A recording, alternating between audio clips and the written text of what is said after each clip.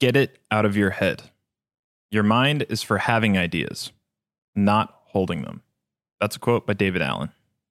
How many times have you had $1 million idea and then you totally forget it, by the next day or even the next hour?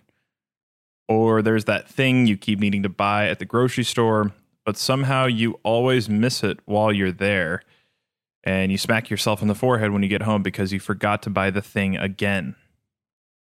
Keeping ideas and keeping tasks and keeping all these little details in our head is a really flawed system. So instead of keeping ideas in your memory, you need to have a really safe place to keep them.